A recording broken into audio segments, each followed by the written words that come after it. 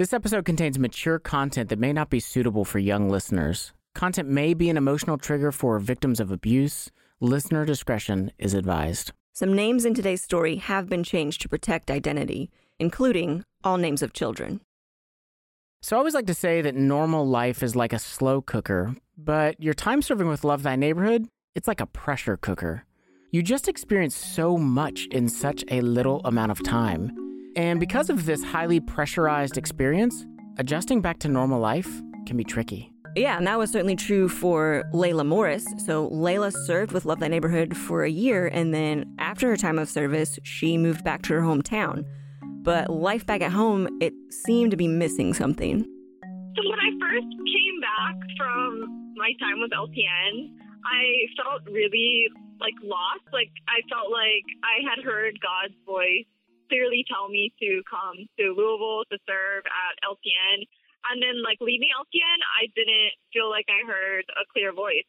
So Layla wasn't sure what direction she should take her life now. I mean, she just had this amazing experience of a year of social action and intentional Christian community. And she's like, now what? And it seemed like God wasn't really giving her any answers until one night. I was waitressing, and my table, one of the guys was a pastor, and he thought he should pray for me. So Layla's serving this table at this restaurant. One of the guys at the table is a pastor, and he's like, hey, can I pray for you?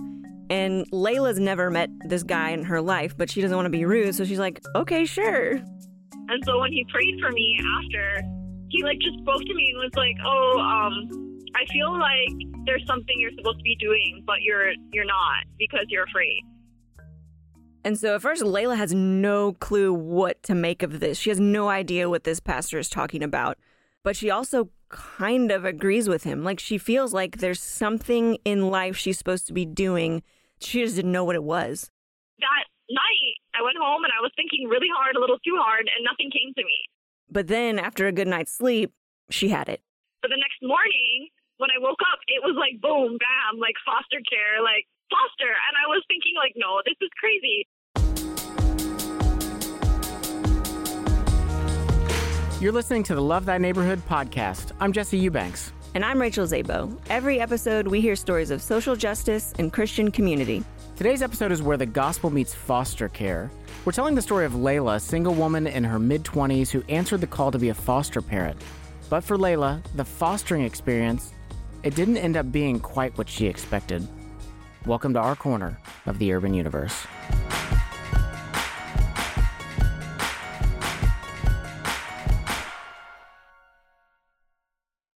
On any given day in the United States, 438,000 children are in foster care. And those numbers have been on the rise for the last several years. But what hasn't been on the rise is the number of foster parents able to care for those kids.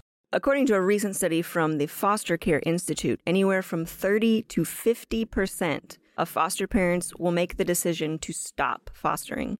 And that makes sense. Being a foster parent is extremely challenging. I mean, you're dealing not only with a child who may have severe trauma, you're also dealing with caseworkers and court dates. And then there's the grief that comes should the child be reunited with the family. So Reverend Charles Loring Brace is considered the father of foster care in the United States. And he said this: when a child of the streets stands before you in rags with a tear-stained face, you cannot easily forget him. And yet you are perplexed what to do. The human soul is difficult to interfere with. You hesitate how far you should go. And it's good to know your limitations, what you can and cannot handle. And for Layla, she's in her mid-20s, she's single, she's still establishing her career. Nothing about her life circumstances say you could handle being a foster parent. Yeah, but for Layla, it's not so much about circumstances. For her, it's more about what God has to say. In the book of James, chapter 1, James is urging Christians to not just be hearers of God's word, but doers as well. That we cannot truly hear God and then go about our life unchanged. And he ends this section with these words: religion that is pure and undefiled before God the Father is this, to visit orphans and widows in their affliction, and to keep oneself unstained from the world. And this is what Layla believed and why she wanted to become a foster parent. And Just to be clear, that morning when she woke up and she was like, boom, bam, foster care, that thought didn't just come out of left field. Like, fostering was something she had already been planning to do. She was just planning to do it much later in life. I had like a whole boxed image of how like I wanted it to be. Like, I wanted to be married. I wanted to be secure in like finances in my home. Like, I wanted to have my own biological kids first. Like, that's how I thought it should go. And for some people, that is how it goes. You're married, you have your own kids, and then you start fostering.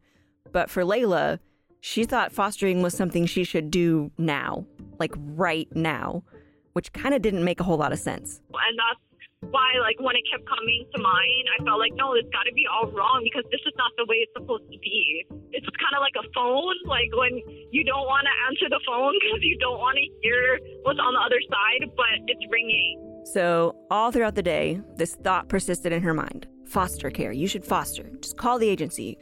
And so finally, Layla couldn't ignore it anymore. So she picked up the phone and she called the foster care agency.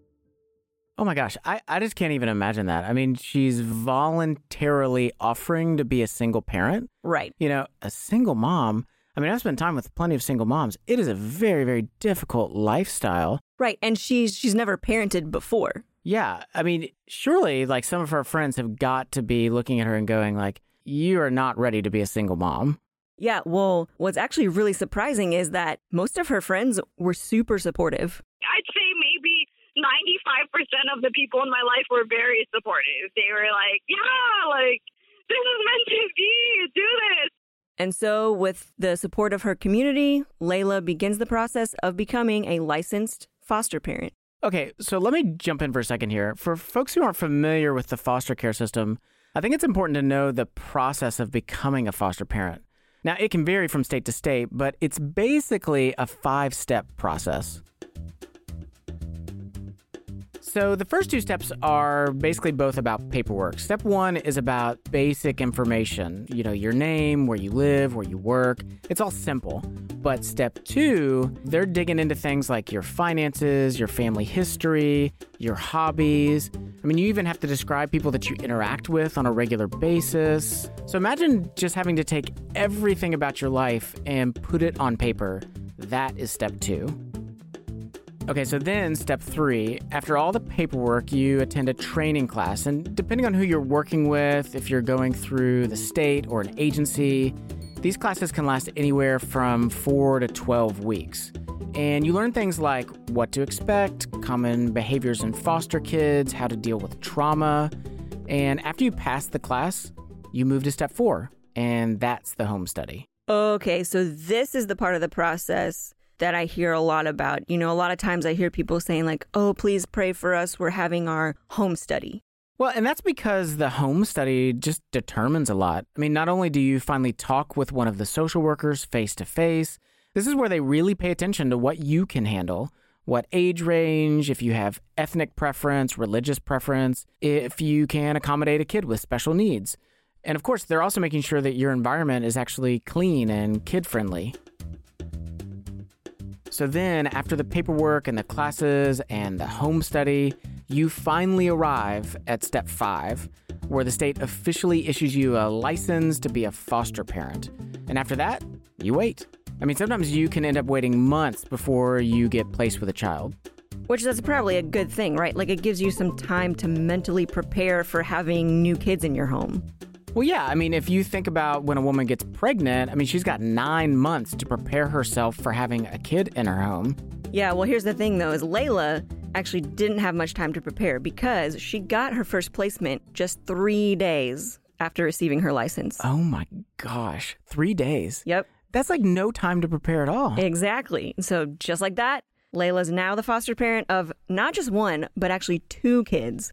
A boy who's in 3rd grade and his preschool-age sister. The driver came, dropped him and sister off at my house, signed a few papers that showed that I could bring them to school and that I could bring them to the doctor, that I was now the foster parent, and then another paper for each of them that said that they were medically cleared. Gave me the papers, brought in all their stuff, and drove away. And that was it.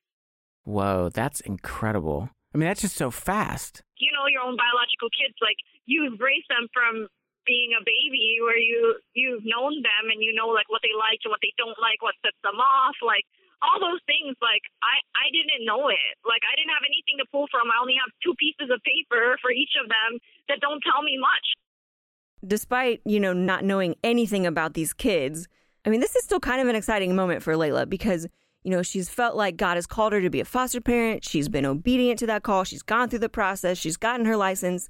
And so now she was able to be a safe environment for these kids right when they needed somebody, which was huge, especially since the boy was labeled as having behavioral special needs, which Layla had said in her home study that she could handle. I said that I would accept special needs because I had taught special ed class for 1 year at an elementary school. And so I felt confident that I could at least take low needs, special needs. But within just the first hour of these kids being in her home, Layla realizes there must have been some kind of mistake. And when they first came, I soon realized that the older child was more needy than they had known. Coming up, tantrums, a trip to the ER, and what to do when you're at your wit's end. We'll be right back. Hi, this is Ariana from Clarksville, Tennessee. I made an impact in foster care by serving for a summer with Love Thy Neighborhood. To experience your social justice internship and Christian community, visit lovethyneighborhood.org and apply today.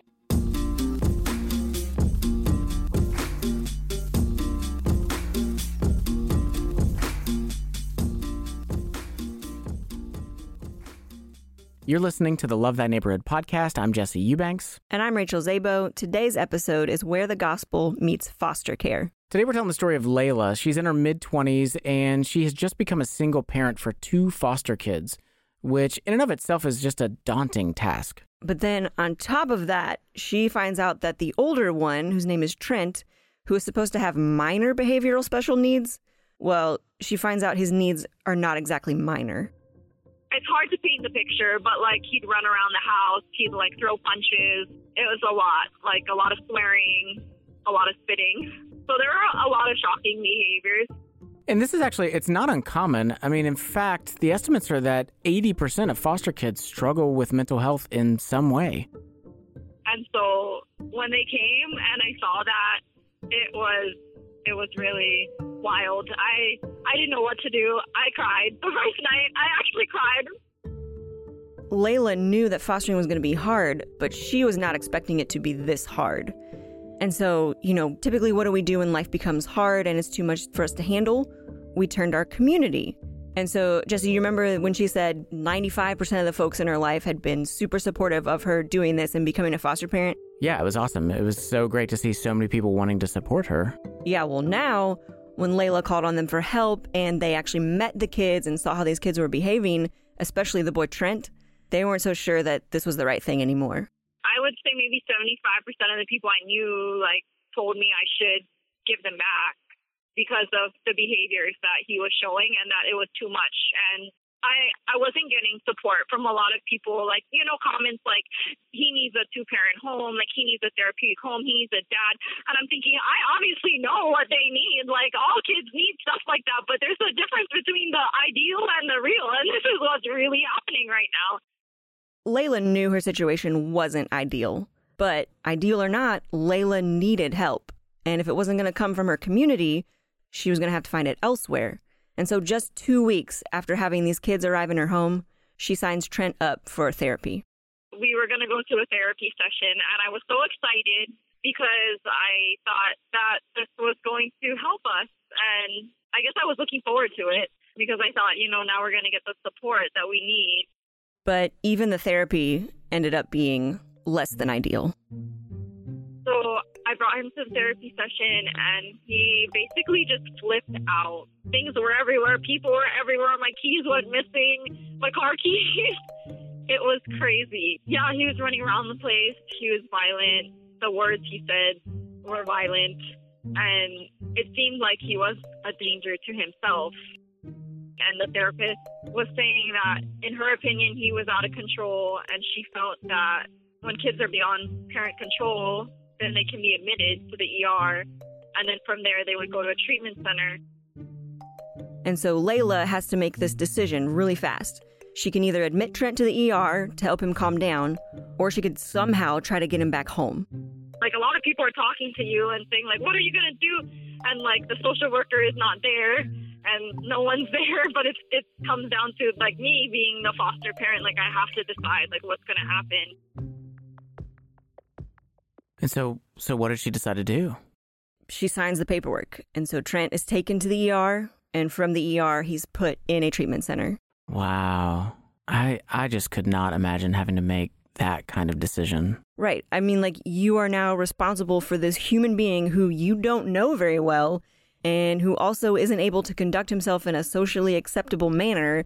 And it's like, what are you going to do? Yeah. I'm also wondering, like, what about the therapy session made him flip out like that? Yeah, okay, so I asked Layla if she was able to better describe some of the behavioral needs that Trent had and why he was acting this way.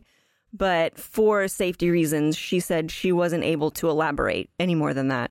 Well, okay. So let me jump in for a second then. In order to actually better understand foster child behavior, let's leave Layla and Trent at the treatment center for a second and actually go to another treatment center. These are kids that have been, like, really abused growing up and have been through it and then traumatized. And because of that trauma, they end up acting out.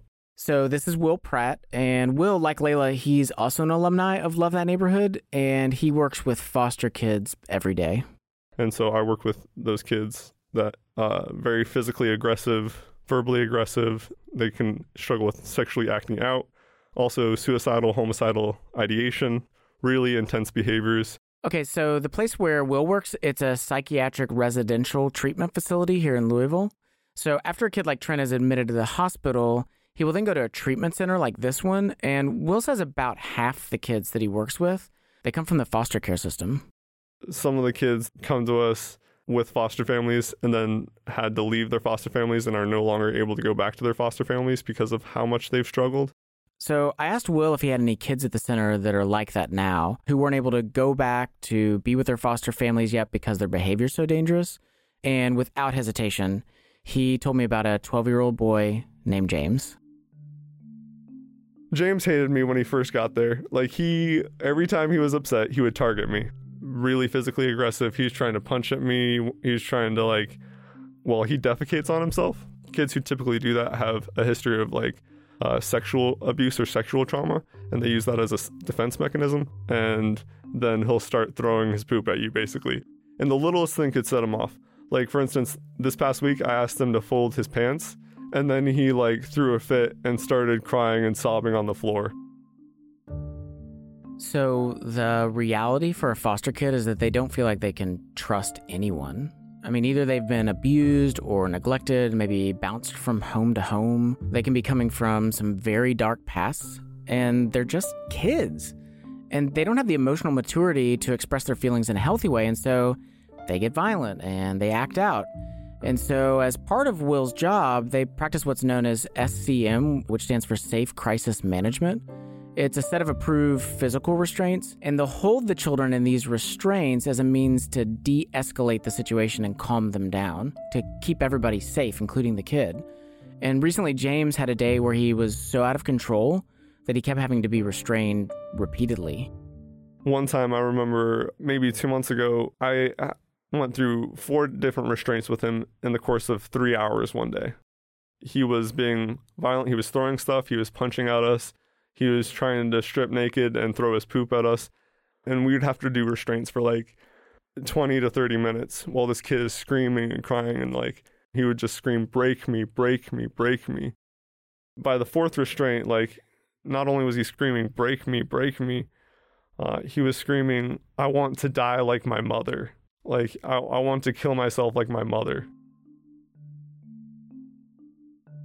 I had to be switched out. Like, he calmed down for a minute and I had to go to the office and I had to like take some self-time and like cry a little bit just to process through that, because I love this kid so much, but what he's been through in his trauma and what he's struggled with, he doesn't believe that anybody cares about him. He doesn't believe that anybody is fighting for him. Oh my gosh, that's awful. I mean, when I think about a foster kid, typically I just think like, oh, these are kids that just need a little love. And like, while that's true, they do need to be shown what love is. Like, they've just got layers and layers of trauma that, it's not going to be undone overnight. Well, in Scripture, in the book of James, chapter 1, we're told to visit the orphans and visit the widows in their distress. And we conjure up Facebook profile images of holding sweet babies in our arms because we like our Christianity sanitized. We like the big, victorious ending to everything. When the reality is that orphans, because of what they've experienced, they're likely going to be relationally and emotionally damaged. And we're called to visit them, to step into their damaged world. And that just means this is going to get messy. Yeah, and when things get messy, our initial reaction is to just step out, to get away from it. And so going back to Layla's story, Trent is in the treatment center, and every day Layla's going to visit him. And the staff at the treatment center are actually asking Layla what she wants to do, because one of the options on the table for her is to actually leave Trent at the center and not come back. There's a clear and acceptable path for her to step out of this mess. And I had quite a few people, too, when he was in the treatment center, ask me, like, what are you going to do now? Because, I could leave him there. In my own humanness, every day I thought of that. I thought of, like, what if I just don't come back? Like, or tell them that I can't do this anymore. Because it was overwhelming to me. But then I realized, but this is overwhelming to him. And, like, how sad is it when you're at your lowest point that because everyone else is overwhelmed that we walk away? And so after a week, Trent is discharged from the treatment facility, and Layla decides to bring him home to continue to be a foster family. And I just want to say this, we are not wanting to pass judgment on any foster parents who have been in similar situations and have chosen to give their children back. Each situation, it is just unique, and none of us can really say what we would or would not do. Some of you have just been in impossibly difficult no-win situations and have had to make some very difficult decisions. And we just want to extend compassion, not condemnation. There's a way, like the textbooks would say to do it, or like there's sound advice that people could give, or like you would think you would do in a situation that's of that nature, but we really don't know until we're in it. It gave me a deeper compassion for the people who do have to make a choice and do choose to walk away too, because there's no easy decisions to make. So at the time of our interview, Layla had been taking care of Trent and his sister for 6 weeks. And the hope is that Trent and his sister can be reunited with a family member. But the reality is there's just no telling how long that process is going to take. And so the real question is, does this make any difference? Sacrificing your life for a foster kid, sticking with them, trying to love them, does any of that really change them in the end? Well, to find out, we talked to this gentleman. Someone was asking me about, what's your deal? And I'm like, I was a foster kid. And they're like, what do you mean you're a foster kid? What? Stay with us. Hi, this is Annie from Ellsworth, Kansas. I made an impact in foster care by serving for a year with Love Thy Neighborhood. To experience your social justice internship and Christian community, visit lovethyneighborhood.org and apply today.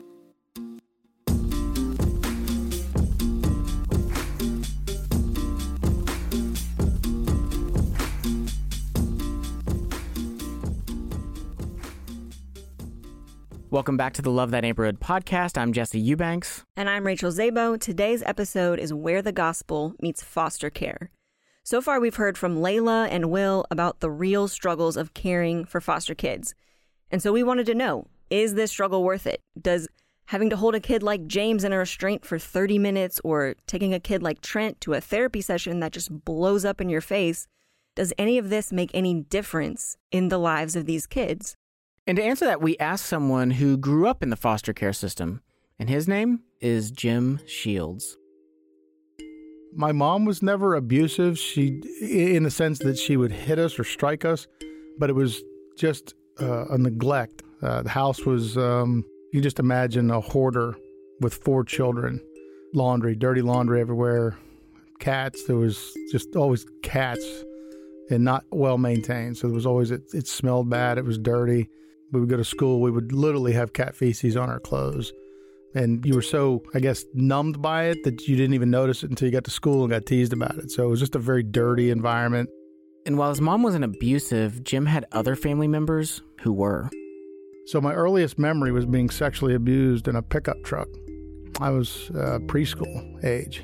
And then it happened, repeatedly until, throughout preschool. And then when his mom got married, Jim's stepdad, he was also abusive. The abuse started with him, the physical abuse. Being the oldest, I sort of took the brunt of it because he would look to me to be the quote-unquote man of the house when he wasn't there. And so around 8 years old, Jim is basically taking care of the house, watching his siblings, doing all the dishes, making all the meals. A lot of cooking, a lot of cleaning, a lot of, and obviously at some point you got to do some schoolwork in there too. And we were sort of a Lord of the Flies environment with, 4 kids, So people talking about, the best shoes and a cool jacket and great music. And I'm like, it's cool that I get to eat today. And it's cool that I didn't get the crap kicked out of me by the people that are supposed to be caring for me. And as Jim grew older, he started becoming aware of his circumstances and his reality. And he no longer wanted anything to do with it. It was like when I turned like 14, 15, I was really cognizant of what was happening. I was more mature than most of the adults I knew at that point. All of the men that were in my life had been, with very few exceptions, were, using or abusing me in some way. And I just said, that's not going to happen anymore. If it kills me and it knocks me out or gets me killed, I'm not letting another person put their hands on me. And so Jim ran away from home. Eventually, the cops found him, and once the situation at home was assessed, Jim was taken before a family court judge. I do remember the judge asking me, do you want to go to a group home, or do you want to go to an individual? A foster home would be like a family. Well, I didn't know what family meant, but I knew that in the group home, it was more like it felt like a jail, it'd be hard to escape. But if I was in a house, now that I can run away from. So I remember thinking, yeah, put me in a foster home, dummy. The first chance I get, I'm out. So Jim was placed in his very first foster home, and this foster home was on a farm. It was a steer farm, and they were looking for young boys who were, between the ages of 12 and 15 that really were strong enough to do the labor, but not really savvy enough to understand that they were really using the system. And, it took me about a week to sort of figure out what their game was. And one day the father laid a hand on Jim, and you remember that was something that he vowed would never happen again. And he sat on my chest and hit me in the face. And I looked him in the eyes. And I told him, I know where your gun's are at, and I'm going to kill you. And I meant it. It was that commitment that I'd made to myself, never to let another person abuse me or touch me. I never want to hurt any other human being, but I'm not willing to be hurt. After that, Jim's caseworker came. When she found out what was going on, all the foster kids were removed from that home, including Jim. Jim was placed with a new foster family, a lady named Carol, and her husband, Gary. He was a little short guy, worked at Bethlehem Steel as a crane operator. I remember sizing him up. I'm like, it's a little guy. I'm like, man, I can take him, I can get out of here, And again, within the first 5 or 6 minutes, I'm already thinking of my escape. And can I take this person? How would I do that? How do I escape danger? Because I was so in tune with I'm in danger regardless of where I was. So the caseworker leaves Jim with his new foster dad, Gary. And Gary tells Jim he's got something for him. Gary said, all right, come on, I want to take you out of the garage. And I'm like, all right, here it comes, right? I'm getting ready. Here comes the fifth, And he showed me this row of dirt bikes. And he said, I understand you like motorcycles. I said, yep. I said, I do. He goes, all right, pick one. And I'm like, I'll play your game. And I pointed to this yellow 2-stroke Yamaha dirt bike. And he said, that is your responsibility. He said, you're going to pay for the fuel. You'll pay for all those things. You'll maintain it on your own. If you break it, you're going to pay for it. He goes, now, if you get in trouble, you're not riding it. And then he put his hand on my shoulder. He said, I'll never lay my hands on you. And that family welcomed me in. I felt safe.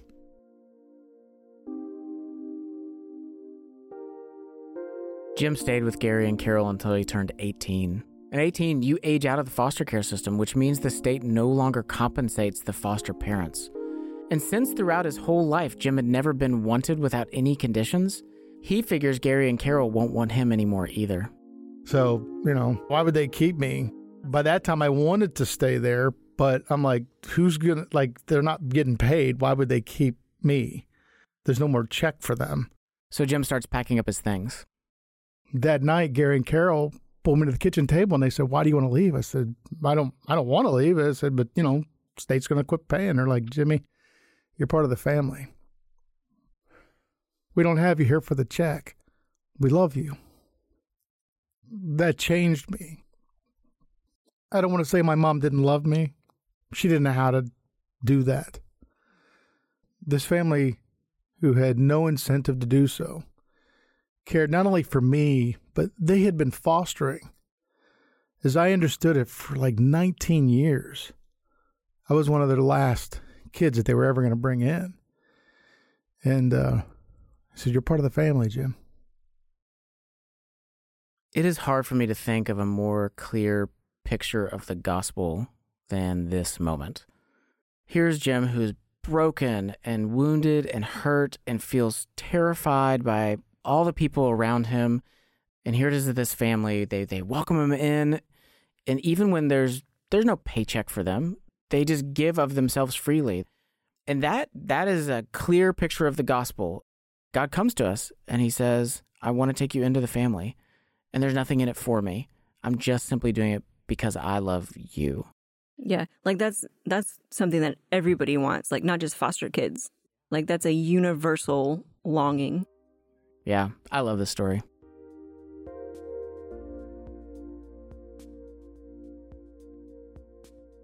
But here's the reality. Even though being loved by Gary and Carol had changed him, that doesn't mean that the rest of Jim's story is perfect. So in fact, shortly after having that conversation with them in the kitchen, Jim actually did this surprising thing. He left. I ran away that summer. Literally snuck out the window in the middle of the night. And I remember them calling me and go, "Jim, we want you back." There's no money. They just wanted to take care of me. But I ran away, and it became very uncomfortable to be loved. And I didn't know what was going on at the time. I was just like, I didn't know how to deal with this new thing. I didn't know how to be loved.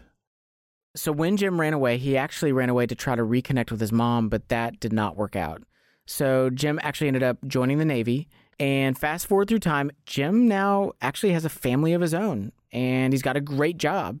And when people find out that he's a foster care kid, a lot of folks just can't believe it. They're shocked because Jim defies a lot of the stereotypes of foster care kids. He didn't end up going to prison. He's pretty emotionally healthy. And that investment that Gary and Carol, his foster parents, made in his life, that love that they showed to him, it has stayed with him. Something else that Jim does is he volunteers with an organization called Orphan Care Alliance, where he shares his story in order to be a mouthpiece for other kids that are in the foster care system. And he wants to see kids impacted in the same way that he was. And I'm going to mess it up, but Reagan said that we can't do something for everyone, but everyone can do something for someone. And if you're looking for that reward or looking for that payoff, it may never come. And I know there were so many people that helped me that will never see the payoff, that have never seen my family, that the fact that I've been to college, that I've been around the world, that I've, now able to give back and take, these lessons to other people and encourage them. They never saw that. So if you're that person who wants to do some good, you may never see it, but do the good anyway, because every once in a while, a young kid gets through and ends up becoming a contributing member of society. And it's doing the good because it's good, and let God do the rest. Yeah, and let me just say this too, that some of you out there who are listening to this episode, you're thinking, this is all great, but I'm not going to be a foster parent. Like some people are called to foster parent, and I'm not one of those people. And that is true. Not everyone is called to be a foster parent. God says the church has many parts. And so for you, maybe visiting orphans in their distress looks more like taking a meal to a foster family or hanging out with a foster family. In fact, that has a huge impact too. Here's Layla again. I was like having a major breakdown because I brought them to Sunday school and they went all nuts in Sunday school. And this lady and her cousin, they saw everything that was happening, and she's like, "Come out to lunch with us. I want to go eat with you guys." And I was kind of shocked. I was thinking, like, do you know what you're getting yourself into? Like, I don't want you to be the next person who comes out to lunch with us and is like, "Oh, okay, never mind. Like, you should return these children." but they took us out to lunch, and that was like the most refreshing thing ever. Like one of them, her cousin, like sat with the two kids, and she sat with me to talk a little bit, and then we joined them, and like I felt so refreshed after. It gave me like the energy and like the motivation to like keep going. And every day we wake up like it's a new day, and like it's a new chance to try again. One translation of the book of Ecclesiastes 11:4 says, "If you wait for perfect conditions, you will never get anything done." And the good news for us is that God didn't wait until things were perfect. In fact, it's when things were at their worst that God gave his most. In foster care, it isn't about waiting for perfect conditions.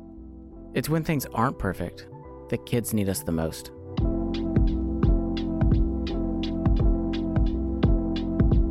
To learn more about becoming a foster parent, visit our resource section.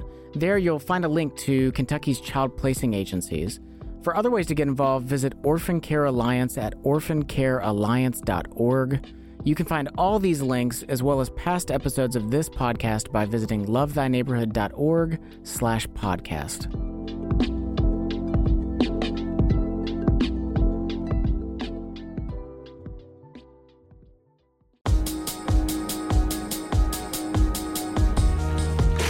Special thank you to our interviewees for this episode, Layla Morris, Will Pratt, and Jim Shields.